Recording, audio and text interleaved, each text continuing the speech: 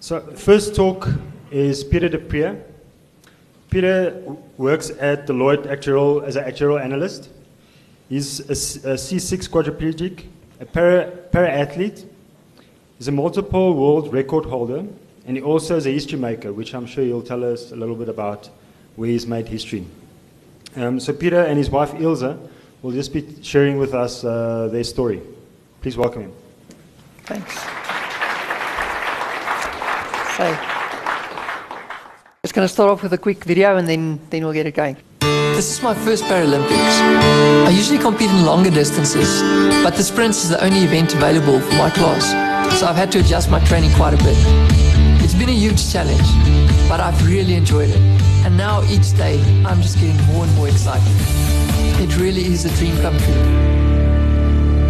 I declare open the London 2012 Paralympic Games. There's always gonna be another mountain. I'm always gonna wanna make it move. Always gonna be an uphill battle. Sometimes I'm gonna have to lose. It ain't about how fast I get there. Ain't about what's waiting on the other side. It's the climb.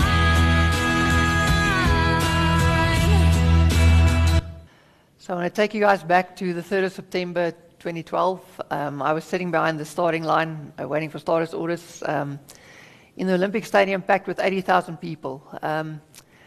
And, you know, obviously a lot of things goes through your mind at that point. And I just remember that I was thinking that 26 years prior to that, I was 6 years old, and every day I was praying and dreaming of going to the Olympics. And as I sat there, I realized that the most amazing part was not that I've actually reached that dream and that goal. The most amazing part was the 26 years of living that dream. So I'm Peter de Preez, and this is my wife Ilse, and we'd like you guys to join us on our journey of inspiration. I'm going to give you guys a little bit of background of what I was all about before my accident. I'm the middle child of 3 brothers, so the problem child, as most people would call it. I like to believe that my parents brought us up to live a balanced lifestyle, juggling the sport and the social and the academics and the culture side of things. And I think they managed to do that. Already at school, I did pretty okay in my academics. I took part in all the culture and choir and those type of things. And I already started excelling in sport. From there, I went to study actuarial science at the best university at that point, Rao University. And it was so good that we don't have it anymore there. But anyway, during those years, I did my degree in Act Sci there. I was also on a sports bursary, staying in the sports res, took part in culture events and study groups and those things, played guitar. So I still try to keep that balance. And also during that period, I made the South African students team in cycling, triathlon, and also made the South African under-23 team in triathlon. At that point I was, still thinking I was well on my way in achieving all my dreams in sports specifically. I was then also moved across and did my honours in investment management part-time at Rao University at that point. And I obviously decided on that rather than to go do my honours at WITS, because I was on a sports bursary and I had walked my road at Rao University. Anyway, then came 6 October 2003, when everybody thought all my dreams were shattered except for one person, and luckily that was me. It's an ironic story. I was out, I had to cycle 60 kilometers on the day, and I had a bit of a hamstring niggle. And a friend had told me about a chiropractor. I'd been there once before. It was 30 k's away, so I decided, okay, I'm going to go and cycle there and kill 2 birds with 1 stone. And on my way to the chiropractor to get my spine in alignment, a car didn't see me and knocked my spine completely out of alignment. I was lying there on the tar face down, and at that point I couldn't move a thing. And so I obviously knew something was wrong with my neck. Whether it was going to be permanent, at that point I wasn't sure. But it was also amazing for me, the car had knocked me over. It was an elderly lady, and she got out of her car. She thought a rock hit her car, and she got out of the car. She saw the bike lying on the tar, and then she just started shouting and screaming, running across to me. And there was obviously a couple of other people also came across. And for me, it was incredible. For me, how the grace of God was just there with me. I calmed her down, and I told her that, she must just, I forgive her, and she must just relax and we must just deal with the situation, because accidents do happen. And yeah, it felt like ages, but about 45 minutes later, the ambulance actually did arrive. I remember I even told the people where my cell phone was and to phone my dad first, because I knew my mom would freak out. And they had to stabilize me, but eventually I was off to the closest or nearest hospital, which was my Barton Hospital. It was actually out in the south. And I got x-rayed there, but during that period I started battling to breathe as well. And then they realized they couldn't deal with the severity of my injuries, and at that point is where they put me out, basically, with painkillers. And what had basically happened was I broke my femur, crushed my kneecap, broke both my wrists, and then the most severe of all of that was that I broke my neck. And I obviously had to be taken to the Union Hospital, a different hospital that could deal with severe injuries like that. I started battling to breathe, so I was put on a ventilator. I think it was about a week that I was put in an induced coma as well, because they couldn't operate immediately. So they actually had to drill holes and screw. I had screws in my head and weights attached to my head to keep my neck in traction. During that period in the coma, I was still, for me, you probably get different levels, obviously, of being in a coma, but I knew exactly what was going on around me. And I was obviously hallucinating when I thought I was talking to the people that came to visit. After a week they operated on my neck, and then I came out of the coma, and I think it was about 2 weeks after that I started losing control of my eyesight as well. I could still see light and darkness, but I had no control over my eyesight. So at that point, the pipe of the ventilator was still in my mouth. I couldn't really communicate, they obviously also weren't sure whether everything in my head was still fine. My helmet broke in the accident, so my head also did get a bit of a knock. So because of my eyes going like that, they had to do an MRI scan. And I don't know if any of you guys know what an MRI scan is, but it's a huge machine that you go into, and there's no metal allowed inside. So they actually had to take me off the ventilator, and a guy had to manually breathe me while I was inside the MRI scan. And they didn't tell me what they were doing. I was just put in the machine that makes this huge noise. And then I can breathe, and then suddenly I can't breathe, and I think I'm dying. And then I can breathe again, and then I'm dying. So, for me, that was a really tough experience. I didn't know what's going on and all this noise. Then I feel like I'm just can't breathe anymore, and I'm dying, and then suddenly I'm breathing again. Anyway, after that, I just remember the guy that was manually breathing me told his colleague, that was so stressful, he never ever wants to do that in his life again. And I just remember thinking that I would also hope he never does it in his life again, because he was pretty crap at doing it. So anyway, at that point, I started moving a bit of my arm, my shoulders. So my parents and I had this thing where they went through the alphabet. And I have to say it was really hard to keep concentration, being on a permanent morphine drip still at that point. But we started spelling, and I shorthand, and then like letters, and then my mom would start guessing, and is it this word, and then a sentence, and that's how we started communicating. And obviously things just went from bad to worse with my eyesight going. So at that point, I started spelling ENG, which is the first 3 letters for angel in Afrikaans, which is our home language. So my mom was just immediately, am I seeing the angels? Are they coming to fetch me? Those type of things. And luckily at that point, my godfather was also there, and he was also big into sports. He just said, that was 2003 during the World Cup, and my roommate was actually Lawrence Parker, who was in the World Cup squad at that point. So he just said, no, man, doesn't he want to know the score between England and South Africa, which is the ENG. I think that broke the ice for my parents, because they realized, here's this guy who's half dead, losing his eyesight, and he remembers that England plays South Africa today, and he wants to know the score. So they realized everything in my head is still 100% fine. And I think that's where, things started sort of getting better for them. Ended up in ICU for about 42 days. I came off the ventilator, started breathing by myself on day 32. Then I was ready to go to rehab. Now the photo you'll see now is still in ICU just before I went to rehab. And it was just incredible, the support I had. I had a bit of a nickname at varsity, Super Pete, which is stuck all the way to now. I think it was because I was pretty good at everything that I did do. And they made the Super Pete t-shirts, or rather cycling shirts, and they cycled the 94.7 in support of me. So, I mean, that's just a group that came and sort of surprised me with that. And so the support I had was incredible. Anyway, rehab in South Africa for quadriplegics. We'll get into it a bit more, exactly what a C6 quadriplegic is. My wife will explain to you just now. I spent 12 weeks in rehab, and rehab is really just a stepping stone. With our medical aids, I don't think there's enough money for us to spend enough time in rehab versus sort of the first world countries, where the guys sometimes can spend up to 6 to 9 months in rehab with the level of quadriplegia that I have. For me, it's a stepping stone and sort of a learning curve of what this body of mine is all about.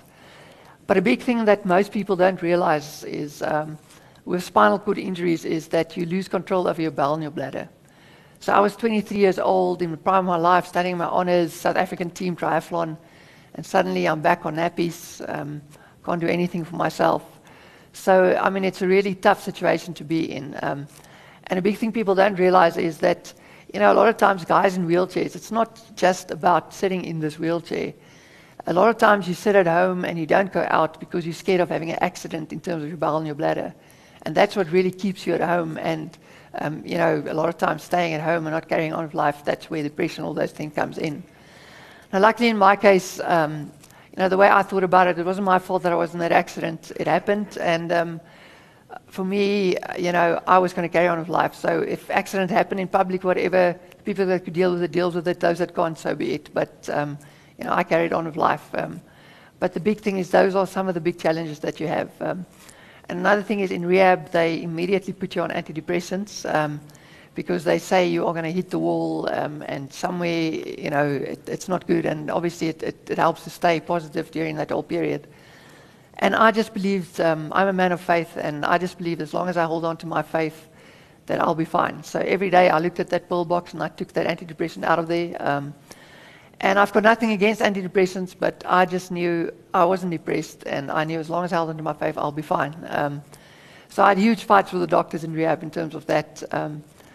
But, for me, the big thing is a miracle, and I'll believe till the day that I die, the miracles can happen. But a miracle would be to stand up and walk. But it's not just your legs that need to start working. You need your trunk, and there's a whole bunch of other things, before you start walking.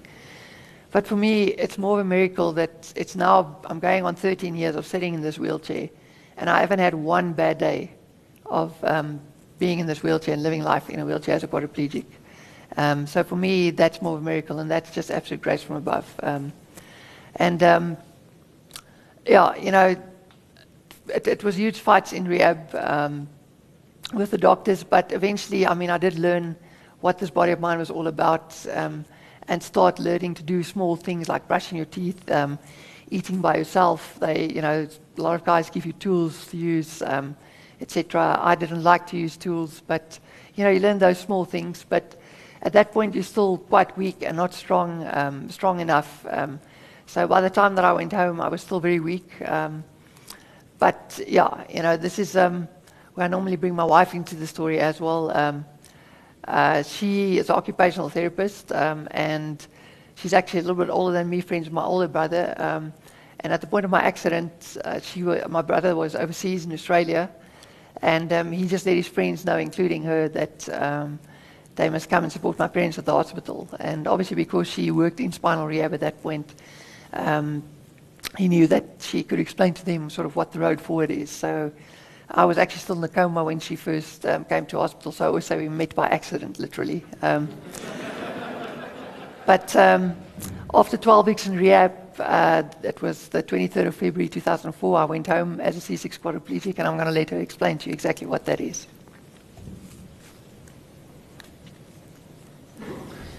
Okay, so I don't think you're going to hear much about anatomy at this congress today, so I'll change the topic for you a little bit. So C6 quadriplegic is exactly what it says. It broke the vertebra at C6 level.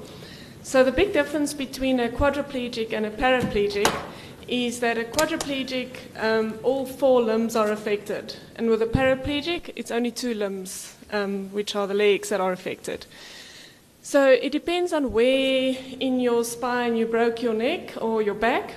So you've got C vertebrae, your neck from C1 to C7. So then you'll be a quadriplegic, and below that, you're a paraplegic. So on the picture, it's exactly the purple, that would be quadriplegic, and then below that, he'll be a paraplegic. So in Peter's case, he broke C6. So like Christopher Reeve was on a ventilator, he broke C3. And then as you go down, you get more muscle function.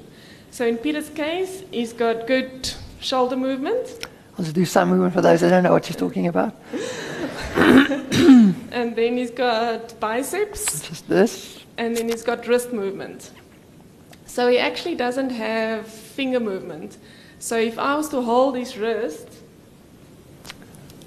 then he can't move his fingers. So everything you see him do with his fingers, it's actually, if you relax your wrist and you lift up your wrist, you see your fingers move automatically. So there's no real grip, it's just manipulation that you use your fingers. So big muscles that he doesn't have is obviously from chest down, trunk, nothing. And then also the other big muscle is your tricep muscle. So that's actually what makes your arm look bulky. So people would ask him, why are his arms so thin? Because he does so much. But it's actually because he hasn't got a tricep muscle, and that's what makes your arm look big, not the bicep, contrary to belief. So I can't lift my arm up over my head now. That's the tricep movement. Can't lift myself up like this in the chairs. I've got different tricks of doing it. So the other thing that he also doesn't have is he's got light touch sensation over his whole body, but he can't feel pain or temperature, hot and cold. And then he also can't sweat. So your whole thermoregulation is affected. You can't get your heart rate up. So there's quite a few other things apart from just being paralyzed. And then as an occupational therapist, like he said, I was working in spinal rehab at that stage.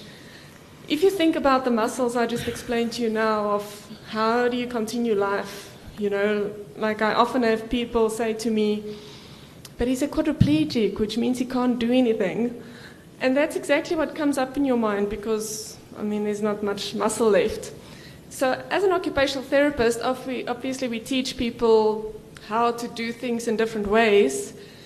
But I always used to tell my patients that they're still going to need some kind of help with many tasks of daily living.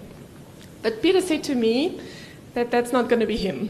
So I somehow believed him, not sure why. But I think that's also one of the reasons why I probably stuck around for a bit longer to see what's going to happen. Quite nice, eh? And that's where our friendship started. He was never my patient, he was never at my rehab, but I went to visit him often, and yeah, we just became really good friends, so I'll let him continue the story. So, as I said, ready to go home 12 weeks later, 23 Feb 2004, as a C6 quadriplegic. Now I know a little bit more of how little function I do have. But obviously, a big thing for me was at Rao University at that point, you get your degree in April. So I decided already while I was in rehab that when I get back home, I want to try and finish my exams before April so that I can actually get my degree, my honors degree then with the class that I had at Rao. So 2 weeks after I got back home, I wrote my honors exams orally at that point. But, you know, when I think about it today, I got back home. I could still do nothing for myself. At that point, I couldn't even really come from lying in bed up to sitting in bed by myself. And then obviously a whole bunch of other things like fatigue, and you get tired. I mean, I lost so much weight during the whole period, obviously not eating properly during my ICU period, etc. So, then also just the whole adjustment. Now you've got to pleasing all those things to worry about. Finishing your exam is crazy. And I mean, it was tough. I remember my parents, at varsity used to study late at night as well. So I remember my parents used to sit me up against the wall. At that point, I had a double bed at home when I got back home. And then I would study, and then when I'm finished, I put the textbooks and files, etc., next to me, and I'll wheel myself down a little worm, and then go to sleep. And it was tough, doing all of that during those 2 weeks, but I wanted to get it out of the way. And 2 weeks later, I did get my honours exam.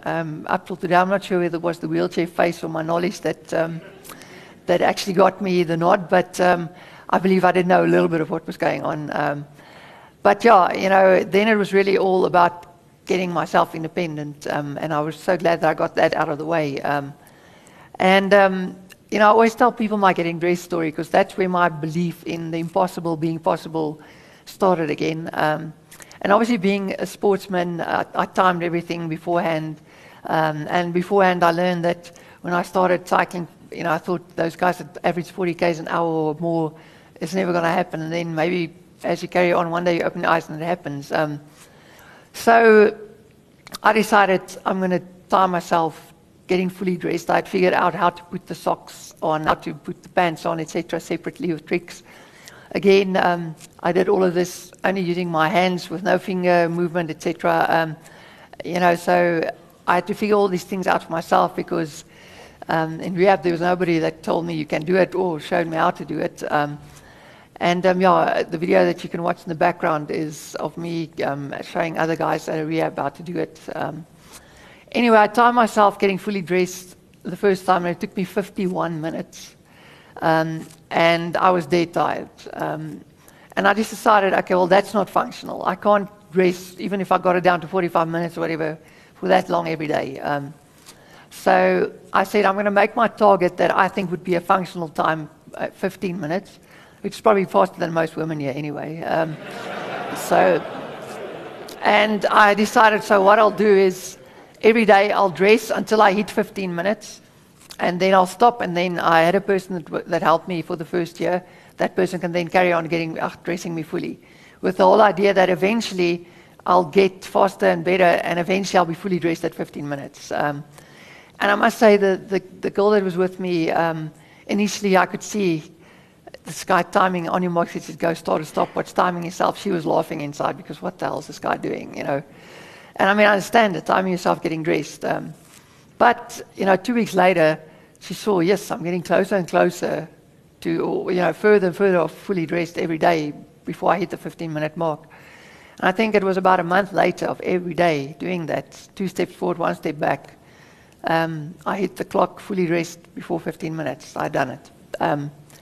And I decided, okay, I'm not going to make that it. I'm going to make my world record impossible, never to be reached time for getting dressed 7 minutes. Because as I saw myself getting faster, it motivated me. And I started timing everything that I do on a daily basis. Because as I got faster, it motivated me, because I was getting better at living this life as a quad. Anyway, carried on, dropped under 13 minutes, dropped under 12 minutes. And I think it was about 2 months later, I opened my eyes and I got under 7 minutes, fully dressed. And for me, the amazing thing about that is, through a simple thing as getting dressed, it showed me again that, it's okay to see a barrier. But for me, I see that barrier as something that needs to be smashed through. And you just need to carry on trying and trying and trying. And maybe one day when you open your eyes, you're going to be there. Or you might be even further than you thought you were, because you even forgot that that was the goal. But I can promise you, you'll be a hell of a lot further or closer than if you never even started believing it or going down that road to start off with. So today, I don't time myself getting dressed every day anymore. Obviously, my wife will kill me. But I still every now and then go for a record. And currently, my record is 2 minutes and 41 seconds. So obviously, that is like 2.5 times faster than what I thought was going to be impossible. And that's definitely 1,000,000 times faster than most women sitting here. So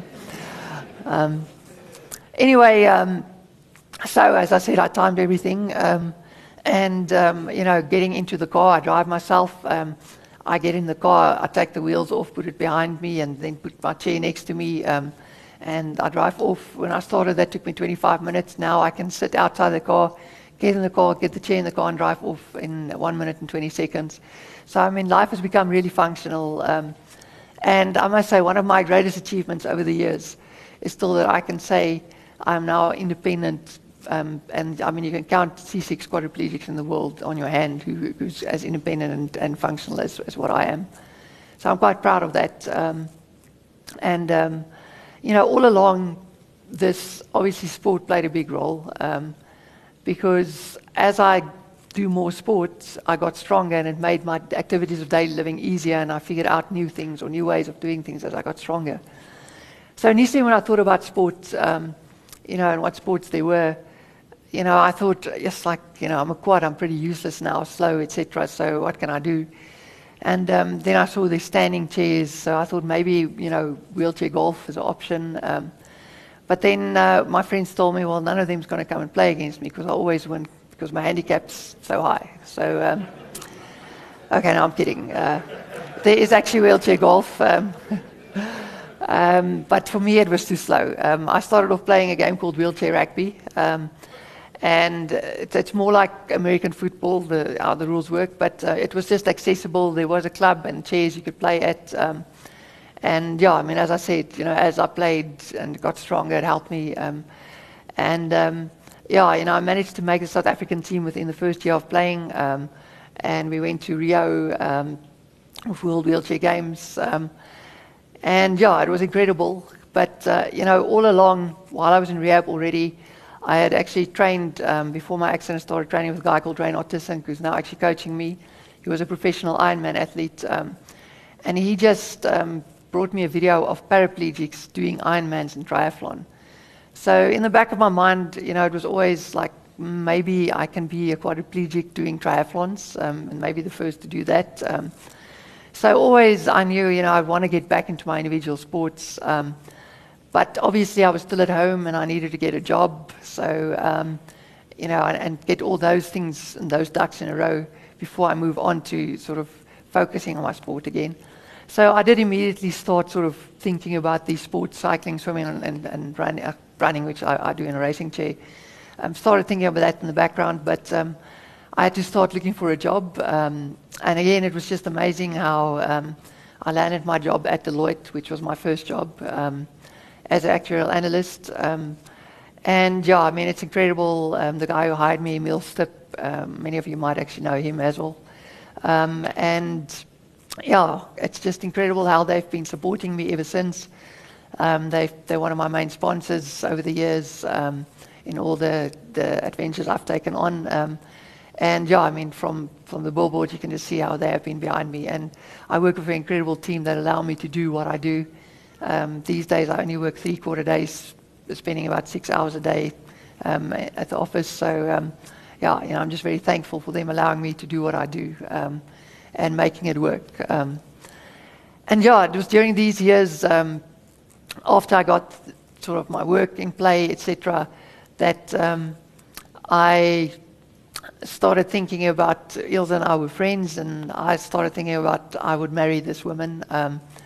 So I actually had bought a wedding ring at, I think it was beginning of 2007, I had bought a wedding ring. But a key thing for me was during this period, she didn't know me before my accident, so she didn't realize what a big role or where I was going with this whole sport thing. So I knew I would marry her, but I wanted her to see a bit more of what I mean when I say, I'm going to go do a lot of sports still in my life. So I wanted her to know the real me in terms of sports. So I tagged her along when I went to this training camp overseas. After this training camp, I thought, okay, so now, speaking with some of the professional athletes there, etc., I thought, okay, now I think she realizes sort of where I'm going with this thing. And I think it was finally the 3rd of February 2008 that I asked her to marry me. And I'll let her tell you a little bit more about that. Yeah, so it took Peter 3 years to ask me to marry him. So I decided it's going to take me 3 months to arrange the wedding.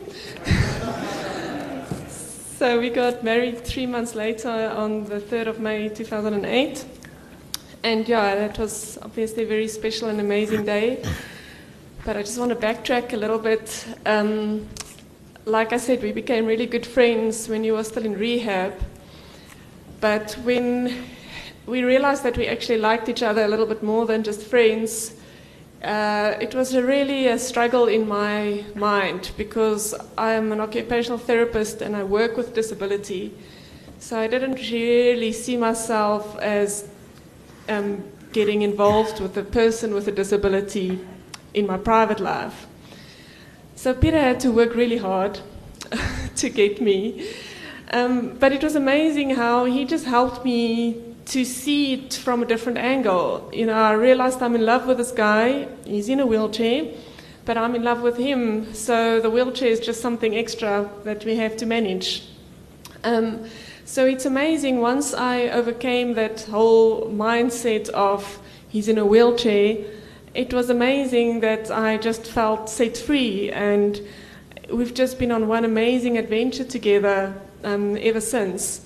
And you know, when we got married, I thought one of the things was going to be a little bit hard is to travel, and I really love traveling, so I thought I was going to have to like give it up. And it's just amazing how God just gave that in so many ways back to me, because now we actually traveled more than what I probably ever would have traveled on my own. So it's amazing how sometimes you think something gets taken away and then it just gets given back to you in so many different ways. Yeah, so I'll let Peter continue. Look, I must say, I did marry a real angel. A lot of times people think I'm the angel and the good guy here, but I have to say my wife, you know, I'm really blessed. I don't think I deserve her. But yeah, you know, just to touch on what she said, you know, sure, we can't go walking hand in hand on the beach. But then, you know, you guys can't go down a downhill with your wife on your lap at 40 k's an hour, you know. So, you know, it's all about how you think about these things in life. You know, sometimes a door closes to open the door for me, you know. So it's really just to make that mind shift. And then, you know, there's still so many doors open in different ways, and you can just enjoy life in so many other different ways. But yeah, you know, the wedding was amazing. We had an amazing honeymoon, but after that, we're still back on track on getting to my first triathlon. So, you know, what is a triathlon? For those that don't know, it's swimming, cycling, and running. And a lot of people, there will be a video or two just now where you can see exactly how I do these things. But, you know, with swimming, cycling, and running, I had to figure these things out myself. There was nobody to tell me, there's nobody to tell me how do I swim. You know, there was no quads that of my level that actually do swim or swim in a proper swimming pool for that matter. It's all just for rehab. So, you know, with all three of the sports, the key thing for me was, and it's something that I always tell people is, if you want something, if you've got a goal or dream in life, you need to make it happen. It's not going to happen by itself. And even if you need people to help you make it happen, you still need to make them help you make it happen. It's up to you. It doesn't help to sit and wait for it. So for me, luckily, I did have my sporting background and understood swimming a little bit. But I do a double arm backstroke. And I've now figured out like 3 different types of backstrokes. I can do one arm backstroke as well, and I've got 2 double arm type of backstrokes. And through the years, figured out which ones are faster. But it's also, again, amazing how the first 100 meter I swam in a pool, I think took me over 6 minutes. And I was dead tired after finishing that full 100 meters that I swam as a quad. You know, these days, in 2014, I swam 2 mid-mile miles in the same day, under 2.5 minutes per 100, averaging about under 2.5 minutes per 100, beating about a third of the able-body field. So it's just incredible how, you know, you can evolve and how you can get faster if you just keep going at it again. And the same with the cycling. When I started off cycling, I did the gears and the brakes with my chin. and I've been with the whole evolvement of hand cycling.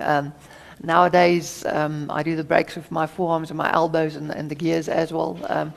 You'll have seen the two different photos of the different bikes that we're on as we go down, and aerodynamics, etc.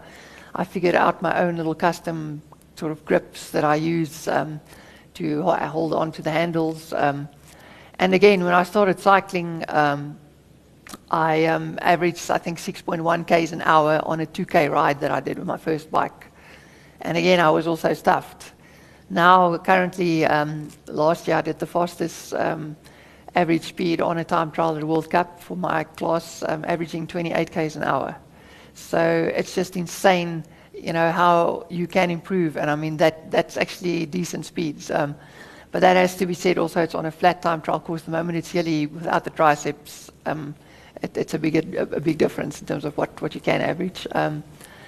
And yeah, you know, even the cycling, one of my greatest achievements is I've now been a 3-time world champion in hand cycling. Currently, I'm the double world champion from last year. And yeah, you know, I've done amazing things on the bike as well.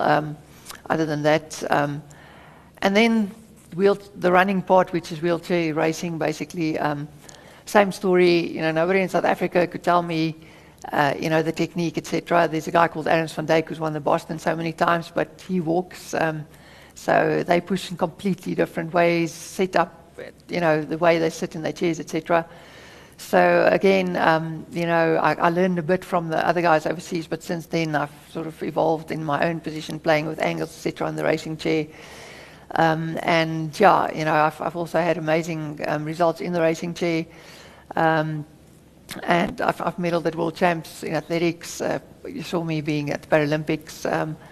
And I've won many international marathons. Last year I won Berlin Marathon for the 4th year in a row. And I also broke 6 African records and the world record in the 10,000 meters in the racing chair. So it was really an incredible year for me.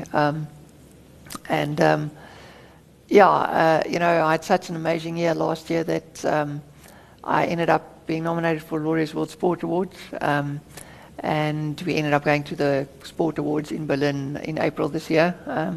Unfortunately, I didn't get the award, but just to get a nomination for such a great on such a great platform, it was just incredible. And yeah, you know, with all of those things being said, one of the most amazing moments of my life was when I finished my first marathon, because it was just, you know, something that a lot of people told me wasn't going to be done as a quadriplegic of my level. And it was Berlin Marathon in September 2008, about 6 months after we got married. My first marathon, I did 3 hours and 12 minutes, which isn't bad. But these days, my best marathon is 2 hours and 28 minutes. So again, it's just incredible how you can improve and how much you can improve if you just keep going at it. And yeah, I must say, after this, I came back, felt like a hero, just did my first marathon. And it was 2 weeks after this that to the minute, actually almost exactly to the minute, 5 years since I broke my neck, I was back in ICU. And what had happened was 2 days prior to that, my appendix had burst. And because I can't feel and don't feel pain normally, I just thought I had one huge stomach bug. And then carried on for 2 days with that. And look, I didn't realize you die from burst appendix. And the doctor even said it's the first time in 15 years that he sees somebody that's still alive with the appendix so perforated he couldn't find it when he operated. And for the guys, don't worry, that cut does stop just in time. Don't worry. But this was almost for me worse than when I broke my neck because I just didn't get better. You know, and they had to operate twice. I was in ICU for a month again. And, you know, after that I went back home. For the first month, Ilse stopped working and she was there with me in hospital the whole time. But then she started working again and my parents was at home. I had to get up every day and you're nauseous, you can't eat, you don't want to eat, and you just don't get better. And you're dizzy the whole time. My parents had to feed me. I couldn't feed myself because I was just so dizzy. I had to just lie down. And, you know, the reason why I'm telling you guys this is bad things happen in life, and bad things will happen again, and it's going to happen again and again and again. But for me, the key thing is when a bad thing happens, I see it as an opportunity to be great. It's again just the way you think about it and how you can turn it around. You know, so every morning I had to get up and tell myself, am I going to let this beat me or am I going to beat it? And yeah, you know, it's amazing for me that it was, I think, 28 November that my system sort of rebooted again. And finally I started feeling hungry and like I just wanted to, you know, eat and carry on. And yeah, it was from there that I started really recovering again and carrying on. From there, I think I took December off. In January, I started training again, started working in December and carried on with things again.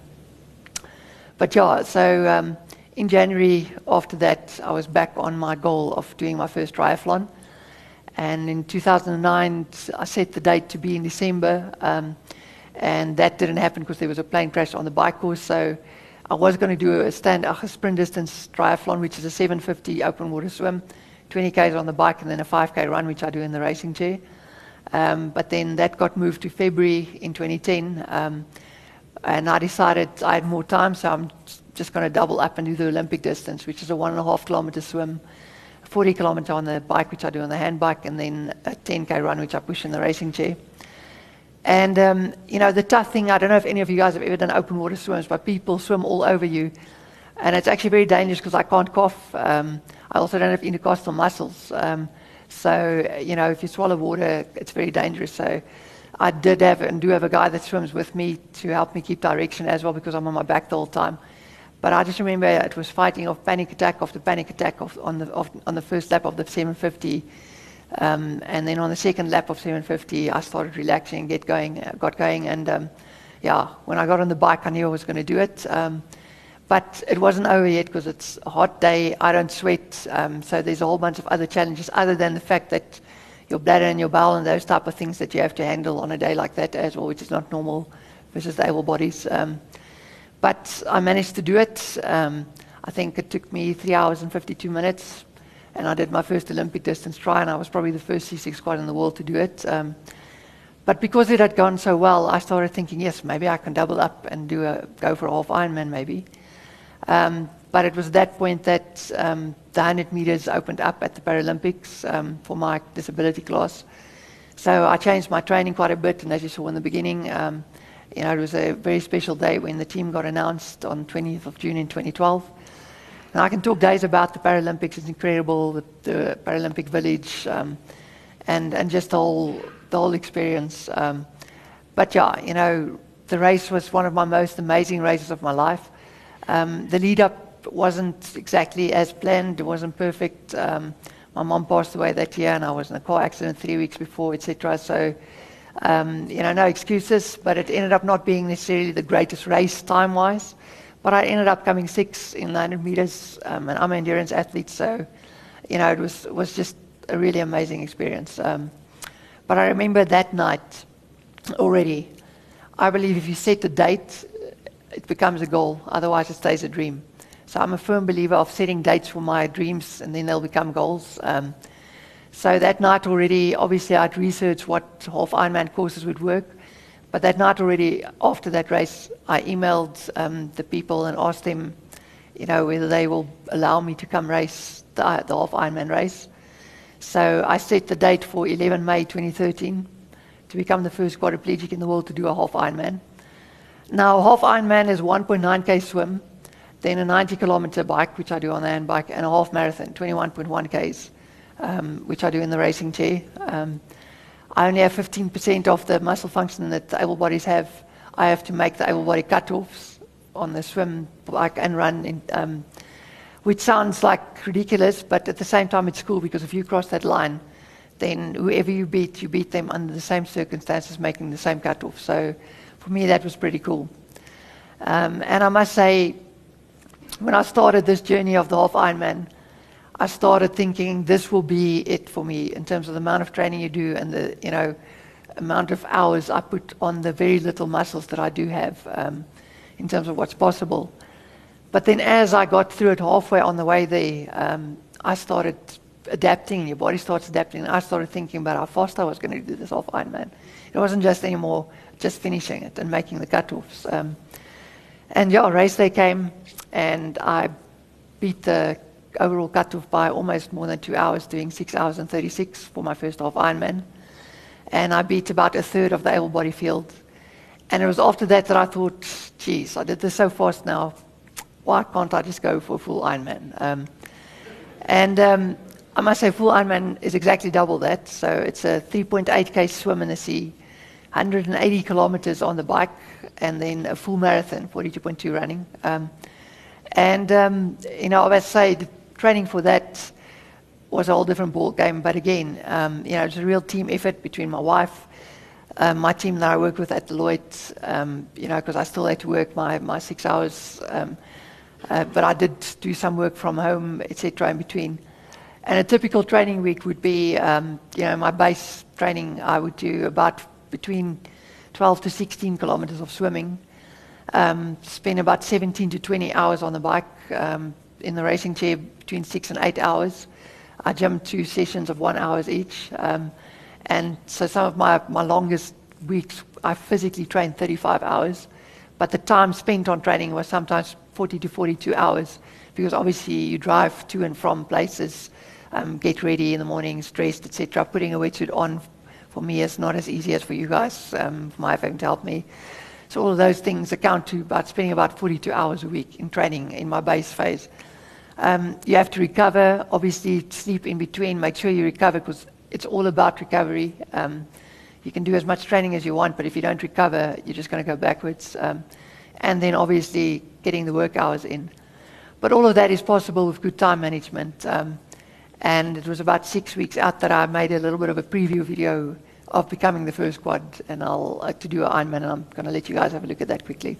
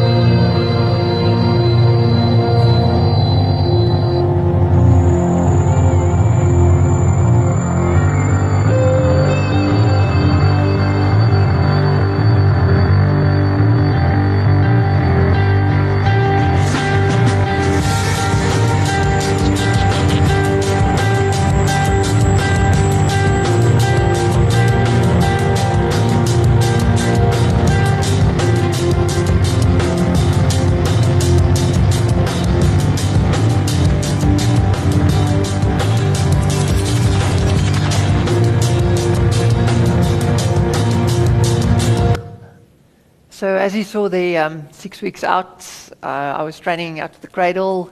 It was 3 weeks before 94.7. A lot of rookie cyclists, guy first time on his road bike, doing a U-turn without looking. I tried to miss him, obviously couldn't. My forearm hit his fork and I broke my forearm. And I was lying there on the tar. I must say this time around I was a bit annoyed for about 5 minutes, because there was quite a lot of work that went into this whole Ironman thing, and it's not just, you know, my work, team effort between me and my wife and the guy that was going to race with me. But I did tell him I forgive him. He just better look before he does another U-turn the next time he does it. But it was amazing, you know, because, you know, you spend all this hours training and then this happens. And at that point, look, it made a funny sound when I moved it, so I wasn't sure whether it was broken, but there was a nurse that stopped and she said it's definitely broken. But on the way to the hospital, I told my wife somehow, you know, I think this is still going to happen. Because again, for me, I must say that whole journey was a journey, you know, of faith for me as well. because it's something that's never been done before. It's something that seems impossible. And got to the hospital, did the x-ray. This x-ray doesn't do it justice because it's after the plate got put in, but my forearm was broken in 3 pieces. So the doctor just told me, look man, there's no ways you're going to do an Ironman in 6 weeks' time, so just forget about it. Anyway, he put the plates in, and I was in a cast for 2 weeks, and during those 2 weeks I already planned on how I was going to get back to training and using the arm. I had special casts made for me during those 2 weeks so that when the actual cast comes off, I can use those casts to help me to carry on training. And we decided, unless for me, God doesn't show me that it shouldn't be done, I'm going to go for it. And I mean, during that period, you have to realize I couldn't put any weight on my left arm. My wife had to help me get in and out of the bath and do everything, drop me off at work. When my arm was in the cast, sometimes I trained for 6 hours on the indoor trainer with one arm. I got in the racing chair and trained for one arm in the racing chair.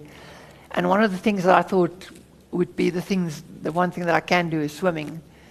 And that was actually, when the cast came off, the one thing that hurt the most. And I remember, like in the first 2 weeks, every time I got out of the pool, I had tears in my eyes of the pain, having to bend my arm again. But it was all calculated risk. We are actuaries, so it's all calculated risk. But you know, the key thing for me was, you know, we were a team, and when working in a team, the key thing is to not let other guys start doubting that certain things are possible. So for me, luckily it's a pool, you get out of there, you've got water in your face, so they didn't know that I was crying with the pain, but I didn't want them to know that I was hurting. But it was hard, and it was hard to keep that belief that you can still go out and do this. And we had to make a call 2 weeks out whether we're still going to fly out to Australia and go do this full Ironman. And I cycled 100 Ks that day for the first time on the road, using both arms. I obviously kept using the left arm, only 60% probably effort. But after that, we decided we're going to give it a go. And I'm going to play a quick 4 or 5 minute video of what happened on race day.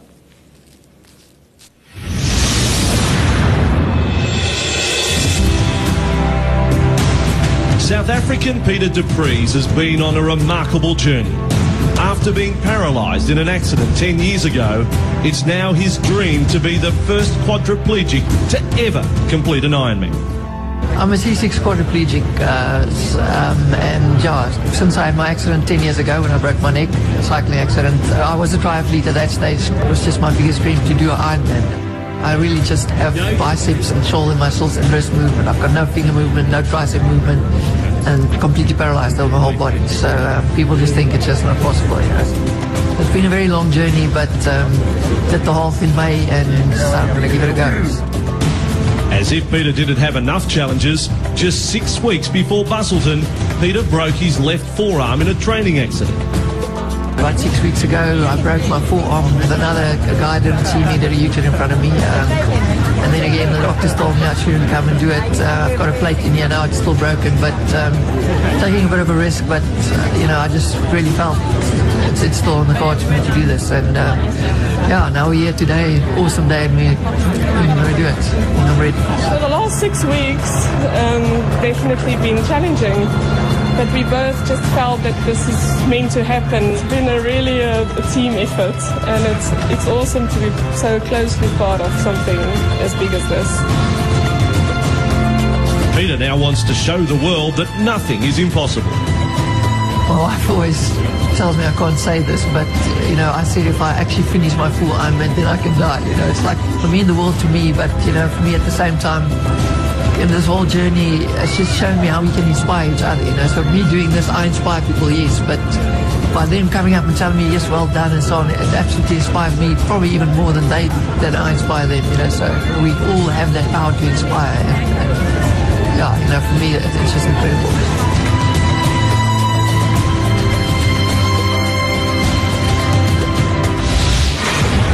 Well, I've got to say we've covered some extraordinary stories over the years in Ironman events all over the world, but Matt Keenan, my co-commentator, that is as extraordinary as it gets. If any of the professional athletes or the age groupers were looking for a little bit of inspiration, they've found it. The elites are underway.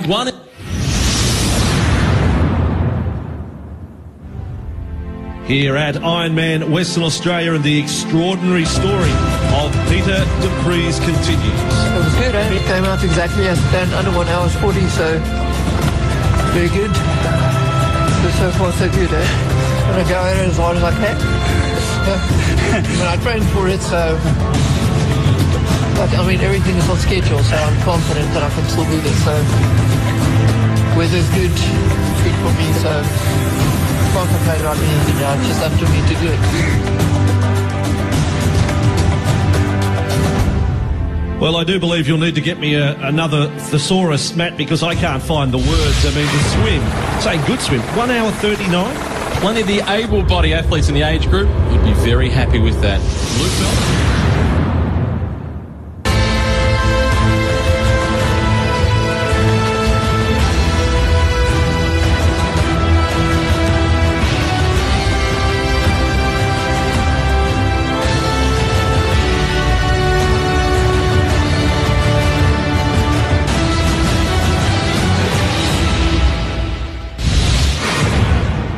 And so, 13 hours and 20 minutes later, against all the odds, Peter de Preez is the first quadriplegic to ever complete an Ironman. For Peter, it's been an incredibly emotional journey. You know, I was tired, but it's like, you know, you're going to finish it. I just knew I was going to do it. So, yeah, the support just carried me. It was incredible. My time, I just can't believe I did 13 hours 20, breaking my arm 6 weeks ago. No, it's unbelievable, and the support on the course was incredible. Just grateful for the Ironman guys allowing me to do the race, and yeah, yes, I'm a bit lost for words. It's just a huge achievement. All the hours, yeah. The most amazing thing for me is, you know, this is something nobody can ever take away from me and nobody can ever do. I'm the first squad in the world ever to do this, and I actually still can't believe it, man. It's incredible, eh? Yeah, I think it's the most emotional moment of my life, eh? So as you see, I didn't just finish it, I smashed it, breaking the cutoff by more than 3.5 hours, and again beating a full third of the able-body field. So now, I'm not trying to say when you go break your arm, go do something stupid like this. But what I am saying is that, you know, first of all, it was already impossible doing it as a quad. I broke my arm, I'd use only my arms to do what I do. And I went and I finished my Ironman. So there's so much more possible in life than I think any of us can even fathom in our heads. But if you never go down that road, if you never even try, you're never even going to know how far you're going to get. So, you know, there's a lot of things, obviously, that I've learned before and after my accident in life. But some of the key things that I've learned, and probably the one thing that, you know, I've really learned as the number one thing is that actuaries actually do find solutions to problems. Okay, now I'm kidding.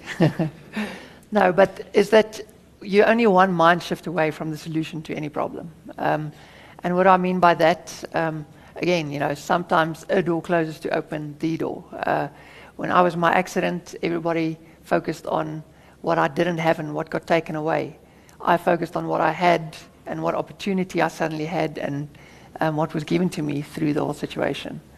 So it's just that mind shift that we need to make, and you can draw the parallel with anything in life. I'm also, you know, I always say you've got two choices in life. You know, it's a black and white, a positive, negative choice. But I believe you've got a choice, and you know, some guys count to 10 when they get cross. I say just throw yourself your two choices, you know. And that is obviously, again, like when my appendix burst or when something bad happens, you know, you can choose to go down that negative road and moan about it and just focus on that. Or you can choose the positive, possibly harder one at that point of how you're going to make this work, how you're going to turn it into something great. When a bad thing happens, opportunity to be great. And I promise you, for me, maybe it was a gift for me to be able to much easier choose the positive one, which a lot of people see as the harder one. But I believe the more and more you practice it and the more you apply it, the more and more that one's going to become the easier one, until maybe one day, hopefully, choosing the negative one is the difficult one, and the easy one is just the second nature one that just happens. And then, you know, this is cliche, but, you know, it's very important to set goals and to have dreams. But I take it one step further and I say, write it down. And again, if you set a date, it becomes a goal. Otherwise, it stays a dream. And you can apply this not just to timing yourself in sport. You can apply it to work. You can apply it to your family life. You can say, I want to spend more time with my kids, or I want to work on my anger management or whatever. And you can say, in a month's time, I want to come back and check, am I better with it? You know, so that's why I say set down that date, because then it becomes fathomable. You can touch it. And to have smaller goals on the way to bigger ones, smaller dreams on the way to bigger ones. And write it down on a piece of paper. I sign it like a contract, and I put it up against the wall or any place where I can see it, and I share it with the people close to me, because they can help keep me accountable to these dates and to these dreams that I've set down. So, you know, those three things for me, I think, is the key things that sort of helped me quite a lot in life. And then lastly, I just want to finish off by a shortened version of a poem by Marianne Williamson. And that is that our deepest fear is not that we are inadequate. Our deepest fear is that we are powerful beyond measure. It is our light, not our darkness, that most frightens us. We were all meant to shine, as children do. And as we let our own light shine, we unconsciously give other people permission to do the same. As we are liberated from our own fears, our presence automatically liberates others. Now, on a daily basis, I don't think you guys realize how many people look up at you, maybe if just for a second. It could be you standing in a queue at a till in Pick n Pay. And for me, that creates an opportunity for you to be great, to be an example, and to be the best example that you can be.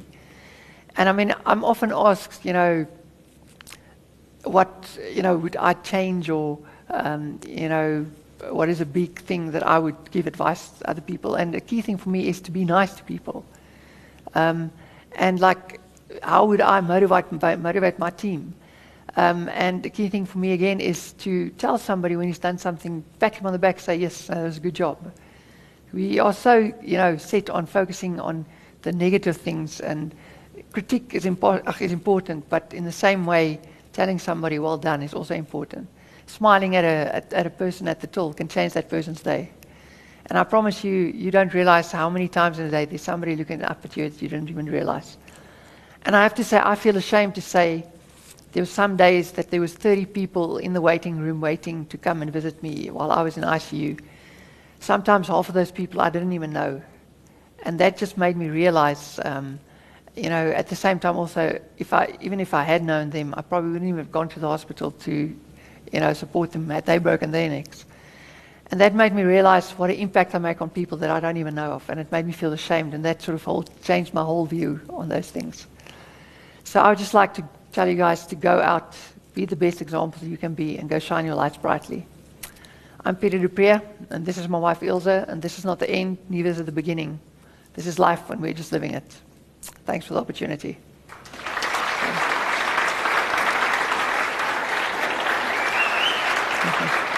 Thanks. Thank you.